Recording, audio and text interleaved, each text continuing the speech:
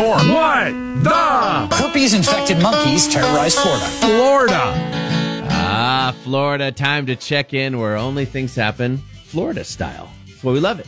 I mean, as soon as you hear this story, you just know it has to be Florida. It's got to be Florida. And if you didn't know, you can get a DUI even if you're only driving about 5 to 10 miles per hour. Anything that's considered a vehicle, am I right? A 39-year-old Florida man. His name is Aaron Gregory. 2 first names, can't trust him. Yeah.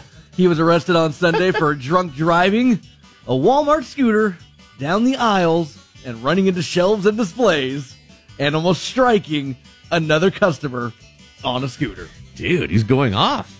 So yeah, he didn't take the Walmart scooter and take it for a joyride, on the streets. Right.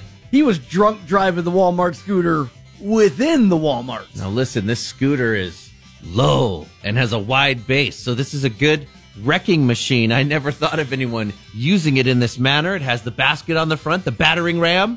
And Aaron was really tanked. He's tanked. When police arrived, he couldn't even stand up on his own and needed to be hauled out on a stretcher. There's being drunk, and there's being hauled out on a stretcher drunk. Right. Holy cow. He had a backpack with him in the scooter's backpack, and it contained an open bottle of Smirnoff vodka. Are you a little impressed that he can handle the scooter at all? I mean, he's going out on a stretcher. I mean, it sounds like he was just all over the place in that scooter. He had to be. Aaron was charged with 4 misdemeanors, including a DUI, disorderly intoxication, possession of an open container of alcohol. He's now being held on bond. He just wanted to have a good time. It's Florida. These people don't matter.